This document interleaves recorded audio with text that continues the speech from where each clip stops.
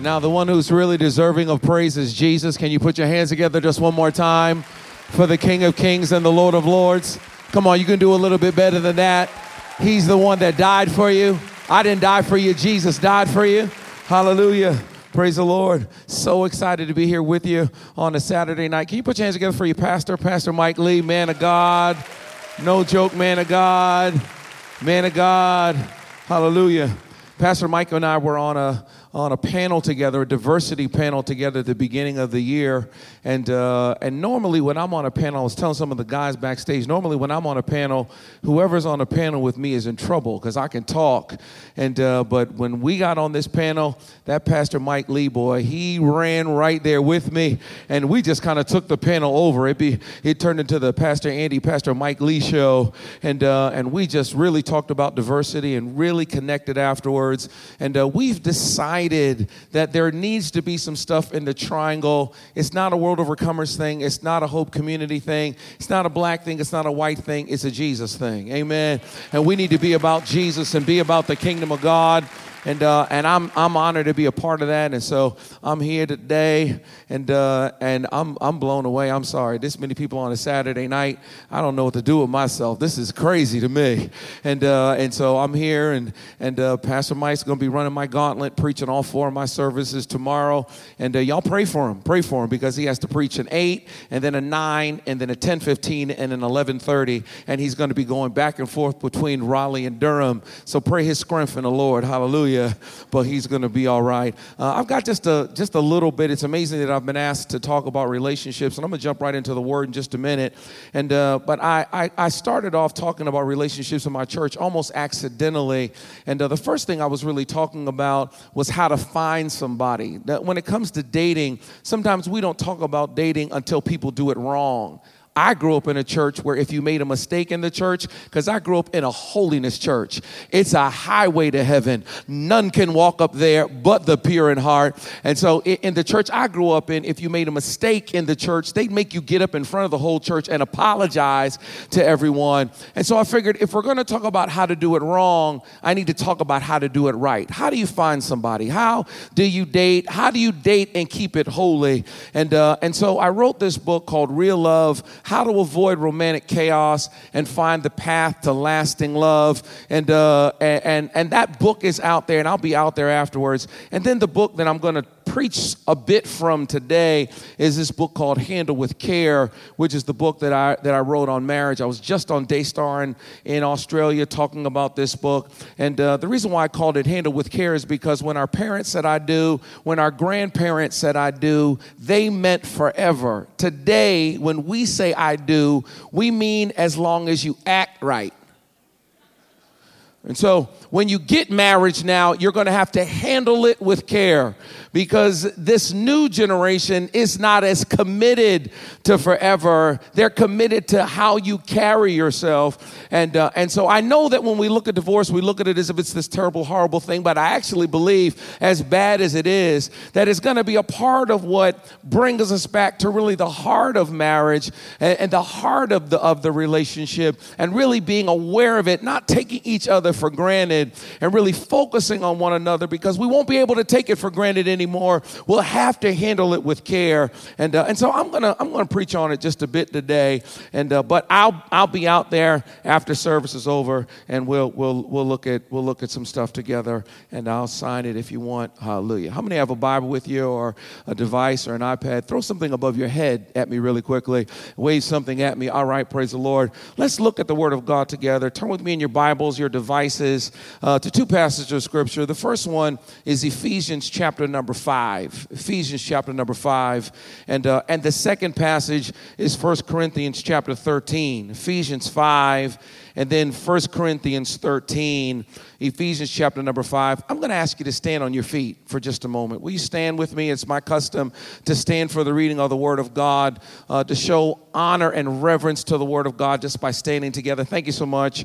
And just for us to stand together. Ephesians 5 and verse 25, very familiar passage of Scripture, and I'll read it in your hearing. The Word of the Lord comes to us through the Apostle Paul, and the Spirit of God says to us this afternoon, husbands, love your wives wives just as Christ loves the church and gave himself up for her to make her holy, cleansing her by the washing with water through the word, and to present her to himself as a radiant church without stain or wrinkle or any other blemish, but holy and blameless. In this same way, husbands ought to love their wives as their own body. He who loves his wife loves himself. After all, no one ever hated their own body, but they feed and care for their body just as Christ does the church, for we are members of his body. For this reason, a man will leave his father and mother and be united to his wife, and the two will become one flesh. This is a profound mystery, but I'm talking about Christ and the church. However, each one of you also must love his wife as he loves himself, and the wife must respect her husband. And then the second passage of scripture is 1 Corinthians chapter number 11 and 1 Corinthians chapter 13 and verse 11. Again, a very familiar passage of scripture. Again, the Apostle Paul, Spirit of God uses the Apostle Paul, and it's on the screens. And Paul says, when I was a child, I talked like a child. I thought like a child. I reasoned like a child. When I became a man, an adult, I put the ways of childhood behind me. For now we see only reflection as in a mirror. Then we shall see face to face. Now I know in part. Then I shall know fully, even as I am fully known. And now these three remain: faith, hope, and love. But the greatest of these is love. Title of my message this afternoon is Love, God's Picture. Love, God's picture. Bow your head. Let me pray for you really quickly before you take a seat. Lord, speak. Speak, Lord, just now. Some wonderful truth that you'd have for us to see. Thank you, Lord, for our worship. Thank you for this opportunity that we have to gather together to hear a word from you. Now, God, we set aside our own agenda and we put you in charge. We give you first place in our lives right now. Have your way in us. Kingdom of God, come in this moment. Will of God be done in this moment. In Jesus' name we pray. We all said together, amen. You may be seated in the name of the Lord. Love, God's picture. If I can draw your attention to the verses we just finished reading where Paul says, when I was a child, I talked like a child, I thought like a child. When I became an adult, when I became a man, when I got grown, I put childish ways behind me, childish thinking behind me. In my house, I live in Chapel Hill, I have a man cave in my house, a room that is designed for me to watch my shows. If you have a man cave, it's a blessing. It really is. It's a blessing. It's a place where you can kind of go as a guy. If you want to make a mess, you can make a mess. You do what you do and tape your shows. I have a man cave. My man cave is on the third floor. And normally when I go to my man cave, I bring stuff with me because it's on the third floor. I bring water. I bring juice. I bring sandwiches. I bring my cell phone in case I need anything, so that if I run out of stuff, I can call in the house and have people attend to me, because when you're in your man cave on your couch, you don't want to move. You want to chill, you want to relax, you want to watch your shows, you don't want to move. This particular time I'm in my man cave and I forgot my phone, and so I'm up there and I ran out of my stuff. I ran out of water, ran out of juice, I got hungry, I got thirsty. And so I just started calling. Hey, Dad needs something. No answer.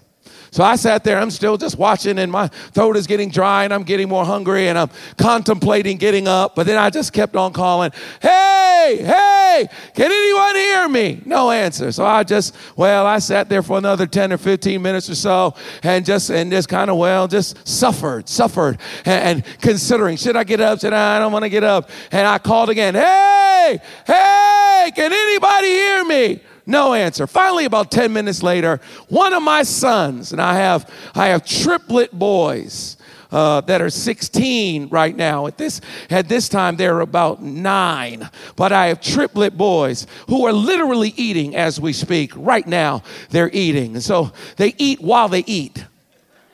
I don't know if you have boys, but you have to write your name on your food, and they still come and say, is this yours? Yeah, that's why my name is on it. Can I eat it? So anyway, so one of my sons came in the room, and I don't know what he came in the room for. I don't know what he wanted. He walked in. When he walked in, I said, oh, man, I'm so glad you're here. Listen, go downstairs. Tell your mother I need a sandwich. I need a couple of bottles of water. I need some juice. Get my cell phone so I can call if I need anything else. Go right now. And he just, and went downstairs to do what I sent him to do. I don't know what his agenda was when he came into the room looking for me. But when he got in the room with me, my agenda totally trumped his agenda. What I needed became more important than what he needed. Or whatever he came to see me about, my agenda trumped his agenda. In the same way, I don't know why you're here today. I don't know what it is that brought you into this place. I don't know why you came to this service. But I want you to know that whatever your agenda is, whatever your need is, whatever it is that you believe you're looking for God to do for you, understand, as wonderful as that is, understand it's just possible that maybe God has an agenda that will absolutely trump your agenda. You're in his house. Maybe he's been calling and no one has answered.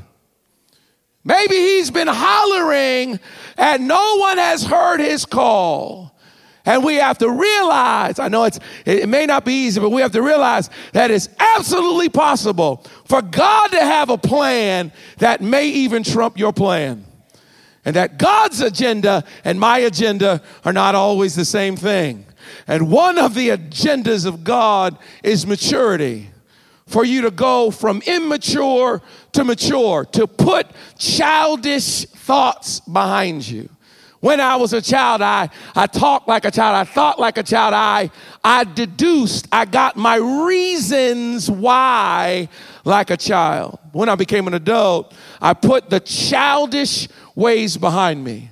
So I began to realize that it's not just about what God can do for me, but that's an immature perspective to only come to church only thinking about myself or what God will do for me or how he'll meet my needs. And praise God that God can meet your need. Praise God that God can heal your body. Praise God that the Lord can set you free. He can deliver you. He can make a way for you. Hallelujah.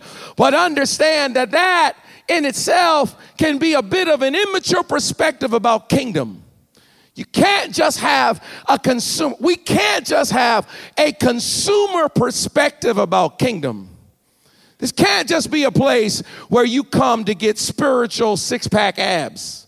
You can't come here just to add a little Jesus to your agenda and your life. Understand that when you mature in this thing, you'll begin to realize that the greatest thing you can ask God to do is not bless you, but use you.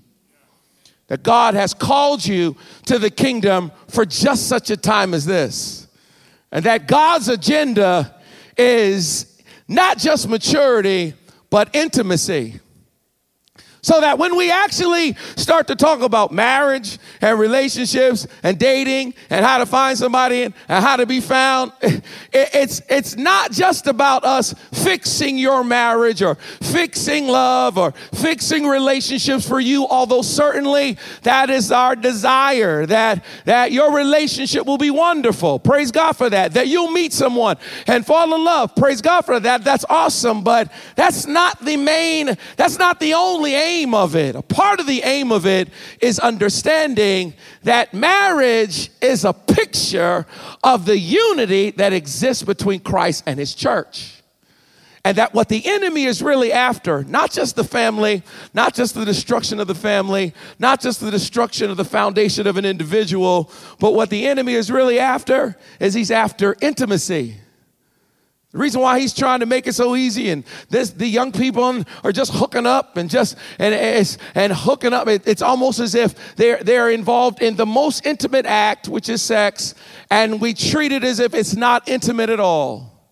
We have to realize that it's more than just an attack against their individual destiny and their purity and that's a part of it, but it's bigger than that. That what the enemy is after is he knows that if he can ruin the idea of intimacy, then he can ruin the idea that anyone can be intimate with God. And so that you then begin, all of us then begin to realize, especially all of us that are married, we begin to realize that I'm not just asking God to bless my marriage or fix my marriage or help me be married and help us to get along. It's not just for me, although that is a part of it, but a part of the desire, especially what Paul is saying here in Ephesians chapter 5, is that really when we're talking about marriage, we're talking about Christ and his church. And that we have a responsibility, not just to be about us, but to be about God's picture, to be about God's song, to be about what God really wants us to be about. And for us to then realize, Lord, not only do I want you to bless me, but I want you to use me. I want you to use me to show what a relationship with you is really about. So with that in mind, I want to talk just a minute about marriage being God's picture. And the truth of the matter is that we have to get this thing right. We have to get it right. You have to get it right. If you're in here and you're married, I've been married for 25 years. I got to get it right. You have to get it right. Not just for my children, not just for my community. I've got to get it right because, especially those of us in the house of God, those of us in the household of faith, we have to get it right because marriage is God's song. And there's nothing worse than somebody jacking up somebody's song. If you've ever been in a car with somebody and they go singing somebody's song and they don't know the words and they can't sing and they're just jacking the song up, understand, marriage is God's picture. Marriage is God's song. We got to get the picture right. So I want to take just a few minutes to talk about how do we fix the picture? How do we make sure that our marriages are what they're supposed to be? How do you make sure that the relationship you get into leads to a really powerful marriage relationship? How can we relate? It's an excellent topic. It's a great thing for us to talk about. How do we fix the picture? I'll give you just a few ideas really quickly on how we can fix the picture. Number one, the first way that we fix the picture is that you look in the mirror. You look in the mirror. You don't take a picture unless you've looked at yourself. You want to make sure that you're straight. You want to make sure that you're done right. You want to make sure that you have yourself together. You've got to know yourself. So that since I recognize and realize that I'm about to take a picture, I check myself out in the mirror and make sure, is stuff good? Do I look right? Okay? Because I don't want to go jump in a picture and I look messed up. I don't know if you've ever gotten in your car and saw something in your nose or saw something in your teeth and you thought to yourself, how long have I been walking around with that in my mouth and nobody said anything to me? No one mentioned it to me. You look at yourself in the mirror, and one of the challenges of marriage is that we don't really know ourselves. The word says that a husband is going to love his wife as he loves his own self. You can't love someone else if you don't love yourself.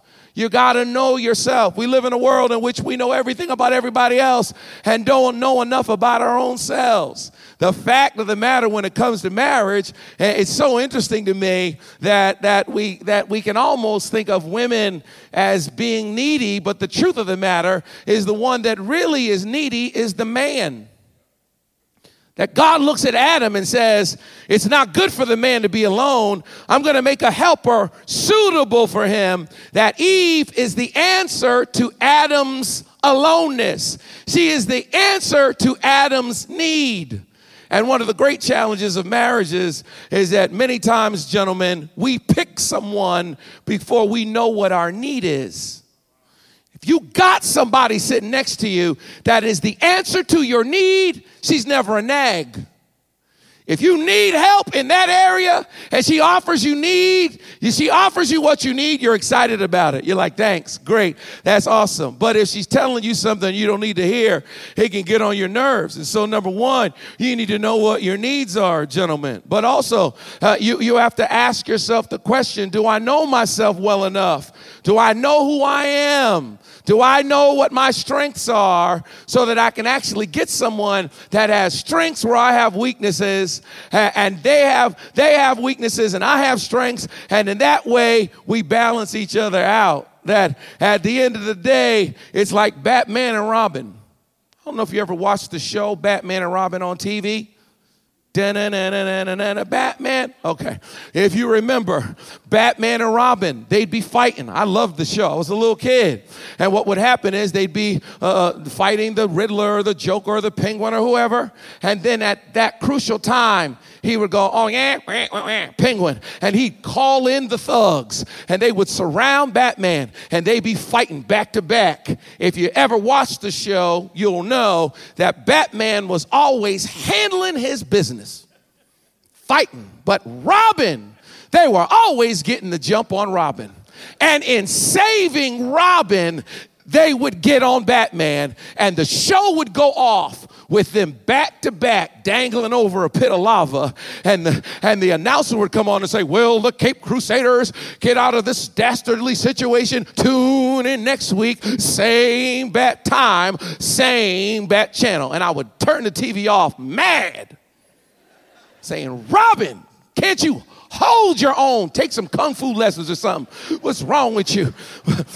I want you to notice that when the show came back on next week, Batman never said to Robin, you know what, Robin, you need to start doing some sit-ups or some push-ups. I'm tired of carrying you with your little weak self and your little green tights. No, what Batman always said is he said, I have something in my utility belt. Robin didn't even have nothing on his little black belt, nothing on there. But Batman said, no, I've got an answer, because the real enemy is not each other. It's the Penguin. It's the Riddler. It's the Joker. And you have to realize in your marriage that sometimes you're Batman and she's Robin, and sometimes she's Batman and you're Robin. That she has strengths where you have weaknesses, and you have strengths where she has weaknesses, but you have to know yourself.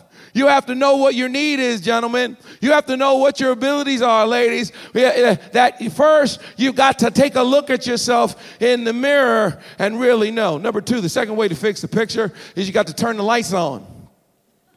Got to turn on the lights. I mean, we're shooting a video. So the lighting is a certain way, because when you're taking a picture, when you're shooting a video, there's got to be the proper lighting, because we can't see if there isn't the right lights. So we've got to stop hiding. You have to realize that you're being watched. You live your life differently when you're being watched. You live your life differently when you realize that folk are watching you, that your children are watching you, that your coworkers are watching you, people in the church are watching you, people in your community, they're watching you. The lights are on. The word says that men love darkness rather than light because their deeds are evil. We have to come out of the shadows and actually walk in the light as he is in the light, and have fellowship with one another. That we're never going to fix this marital picture as long as we have all these secrets and all of this hidden stuff that we do behind the scenes. We have to turn the lights on. What's the third thing that we have to do? The third thing that we've got to do if we're going to fix the picture is you got to get in position. You have to get in position. You got to arrange properly. You got to say, all right, this is where you're going to stand. This is where you're going to stand. Sometimes the photographer will say, no, I want you to, okay, you move over there and you push in here. In the same way, understand God is taking a picture. He wants to present that picture to the world. That's what marriage is. It's that picture of the unity that exists between Christ and his church.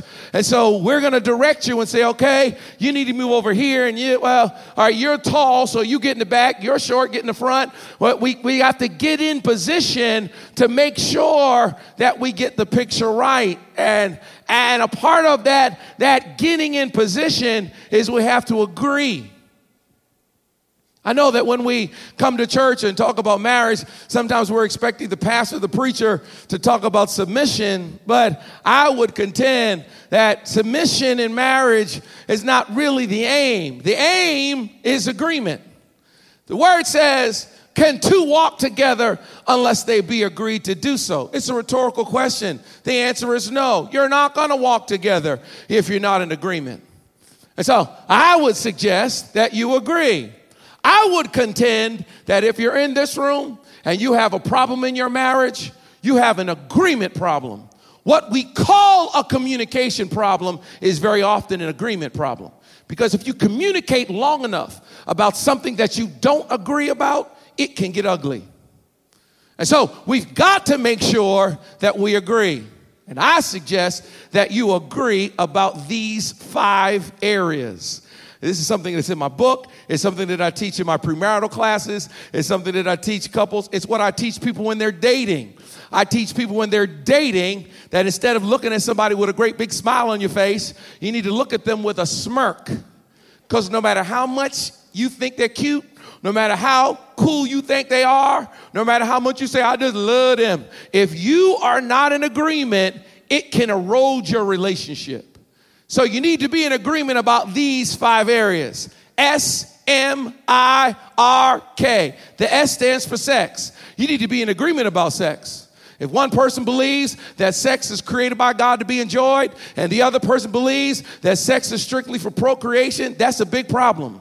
We can't ikamashunda that problem away. We can't put oil on you and pray that problem away. If one person believes that a normal, healthy sexual relationship is once a week, and the other person believes it's once an hour, that's a big divide. We can't pray that problem away. You need to agree about sex. We're talking about sex. We're talking about romance. We're talking about appearance. We're talking about what you think is cute. We're talking about what you find attractive. Sex and romance is huge. It's the thing that makes the marriage relationship different from any other relationship. That sex is for married people. That single people are not supposed to be having sex. I say that if you're single and you're having sex, you're outside of the will of God. Conversely, if you are married and you're not having sex, you're out of the will of God. And that was quiet. All these dudes in here. I thought somebody would say something. My suggestion is that you're intimate more often than not. But my point is that means if there's 7 days in a week, at least 4 of those days, you ought to bless the Lord. Help us, Jesus. I say any day you go to church, you ought to go home and worship him in a whole nother way, gentlemen. I mean, and so if you're here on a Saturday, that means that today, not only is it a day to worship and praise, but it's a day to fellowship. Hallelujah. And so my point is that, but you have to be in agreement about sex. What you're going to do, what you aren't going to do, you have to agree about that, because a disagreement in one of these 5 areas is enough to destroy your relationship. The S is for sex. The M is for money. Money. One person loves to spend money. The other person is trying to save money. That's a big problem. When we're talking about money, we're also talking about career decisions. What if he has a tremendous opportunity in North Dakota? What if she has an opportunity in New York? You moving to New York? I was talking to a couple that they were like, Pastor Andy, we in love. And I said, all right, you're in love? Oh, yeah. I said, all right, tell me what I asked her, what do you want to do with your life? This is when they were dating. She said, I want to be an actress. I said, wow, that's awesome. That's amazing. That's great. Okay, so if you're going to be an actress, you're either going to live in New York or you're going to live in L.A. She said, yep. I looked at him. I said, are you moving to New York? He said, never. I'm going to live right here in North Carolina. I said, are you moving to L.A.? He said, no, I'm North Carolina. I said, okay, well, then y'all just found out that you don't agree. Y'all just found out that you aren't supposed to be together, but we love each other. Yeah, but love can't conquer disagreement.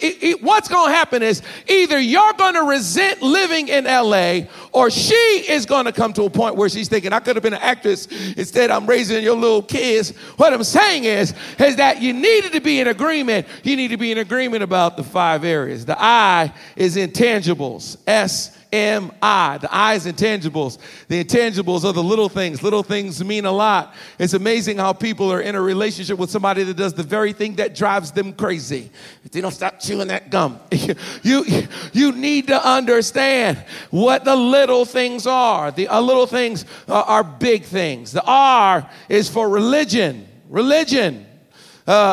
This is obvious. I mean, there are wars that are fought in this world over God. When we're talking about religion, we're saying one person wants to go to Hope Community. The other person wants to go to World Overcomers. One person's Catholic. The other person is Protestant. One person believes in tithing. The other person doesn't. One person believes in healing. The other person doesn't. One person believes in the gifts of the Spirit. The other person doesn't. You're going to have one person wants to go to church every week. The other person wants to go once a month. You have to agree about church, agree about kingdom. If you don't agree about kingdom, it's enough to destroy your relationship. And then the K is kids.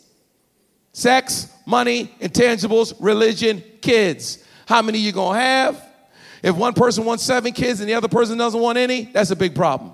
I can't pray that problem away.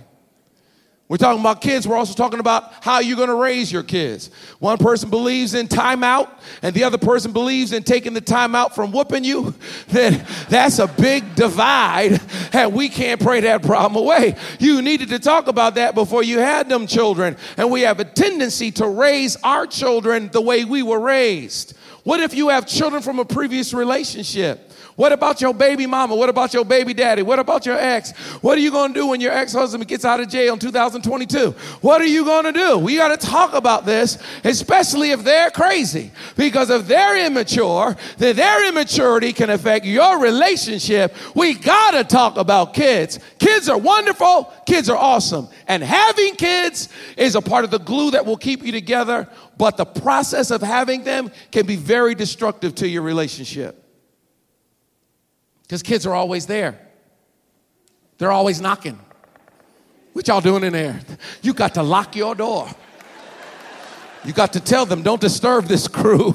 You have to keep in mind that your children are great and they are a priority for a while. But at some point, you got to get them little people back down in their place. Otherwise, you'll be so busy running around taking care of your kids, so busy running around the soccer practice, so busy. Your whole life will be so much about them little rascals that when they leave, y'all won't have nothing left. You should never let your children sleep with you. The devil's a liar. I rebuke that in the name of Jesus. Never let your children sleep with you. They got to sleep in their own bed. You have to talk about your kids because agreement is power. Jesus said, if 2 of you on earth can agree, nothing can stop you.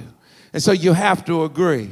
That's the third point. And then my fourth point, my last point, when it comes to taking the picture and getting the picture right, is focus. You got to focus. There's nothing worse than a fuzzy picture. You're going to have to get the picture in focus. That means that you're going to have to give your marriage, your relationship, some attention. You have to get off of automatic pilot. We have a tendency to just put our relationships on automatic pilot. I've been married for 25 years. It's real easy to just kind of go through the motions and just do what you do and just not give attention to the details of your relationship. But you have to realize that the marriage relationship, the marital love, is different than any other kind of love. And I believe that one of the mistakes that we made, especially in the body, is that we started to treat marital love as if it was unconditional. We have to realize that unconditional love, that God kind of love, it's wonderful. The challenge of unconditional love is that unconditional love is not necessarily intimate. I can say to all of you, I love you with the love of the Lord. I've never met you before. You've never seen me before. You've never heard me before. I'm Pastor Andy from World Overcomers. Y'all don't know who I am, but I can say to you, I love you with the love of the Lord. Love your brother. Love your sister in Jesus' name. That's agape love. It's God's kind of love. It's wonderful. It's a wonderful love, but it's not intimate. If we're going to be intimate with one another and be close, then you'll have to meet my conditions. Because if you continually violate my conditions, what will happen is I won't want to be intimate with you. I won't want to date you. I don't want to sleep with you. I don't want to talk to you. I don't want to hear you talk. I don't want to hear about your day because you so continually violate my conditions.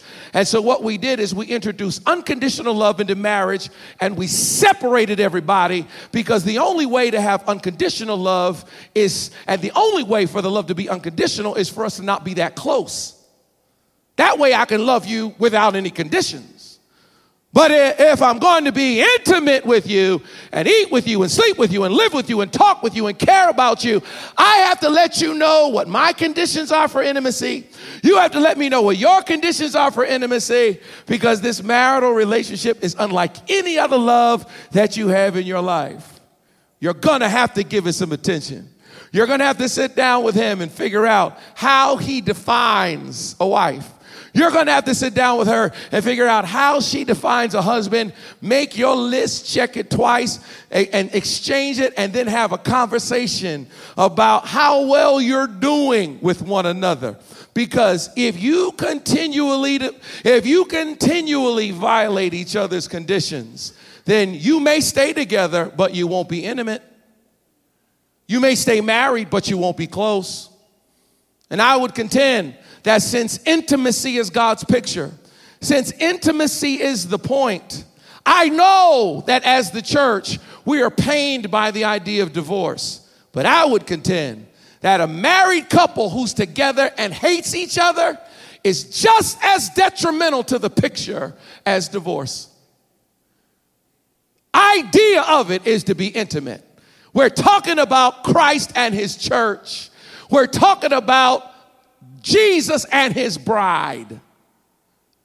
And for us to be the right kind of picture, we have to talk about what it really means to really be in love with one another. And kingdom is the perfect picture, because God's love is unconditional, but a relationship with God has conditions. Can't be in a relationship with God and just do whatever you want. Through his word, he lays out what we are called to do to be called his children. And so we have to realize that without focus, without attention, if we're just on automatic pilot, just going through the motions, we won't have a good marriage. We won't have intimacy. We won't have the right kind of relationship. And not only will we suffer, not only will our church suffer, not only will our community suffer, not only will our kids suffer, not only will our family suffer, but even bigger than that, God's kingdom, the picture of who God wants us to be, the picture he's trying to take, will be affected. And we're not just hurting ourselves. We're not just failing us. We're failing a concept of God's kingdom. And I don't want us to fail that concept. I want the Lord to use us for his glory. I don't want us to just be a great church. I want us to be someone that God uses to show the world what it means to walk in relationship with him. Why don't you reach out, grab somebody's hand, and let me pray for you. Well, Lord, we just want to thank you. Thank you for what you said to us today. Thank you for your word that is so true. Thank you that it is settled in heaven, and today we want it settled in our hearts. Lord, you said that where two or three of us are gathered together in your name, there you are in the midst of us. We came into this house. We gathered in your name on a Saturday afternoon to worship you, to bless your name. And maybe we came with our own ideas, our own concepts, our own agendas. But God, now we surrender ourselves to your will. And we say, have your way in this room.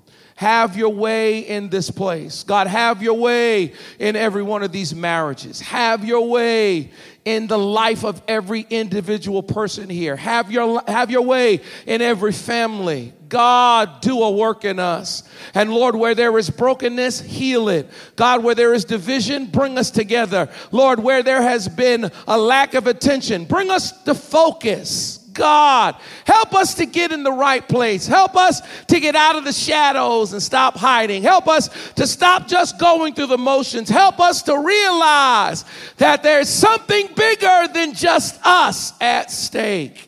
that marriage is your song, that love is your picture, it's your song, and that you're singing a song to the world through us. Use us for your glory, that we might not only be blessed, but that we might be able to stand in front of you and hear you say, well done. That we may be able to say, Lord, we didn't just live our lives for you, for ourselves. We lived our lives for you. We lived our lives for your kingdom. We lived our lives for your purpose. Not to us, O Lord, but to your name be the glory. To your name be the praise. To your name be the honor. In Jesus' name we pray. We all said together, amen. Put your hands together if you heard a word from the Lord today.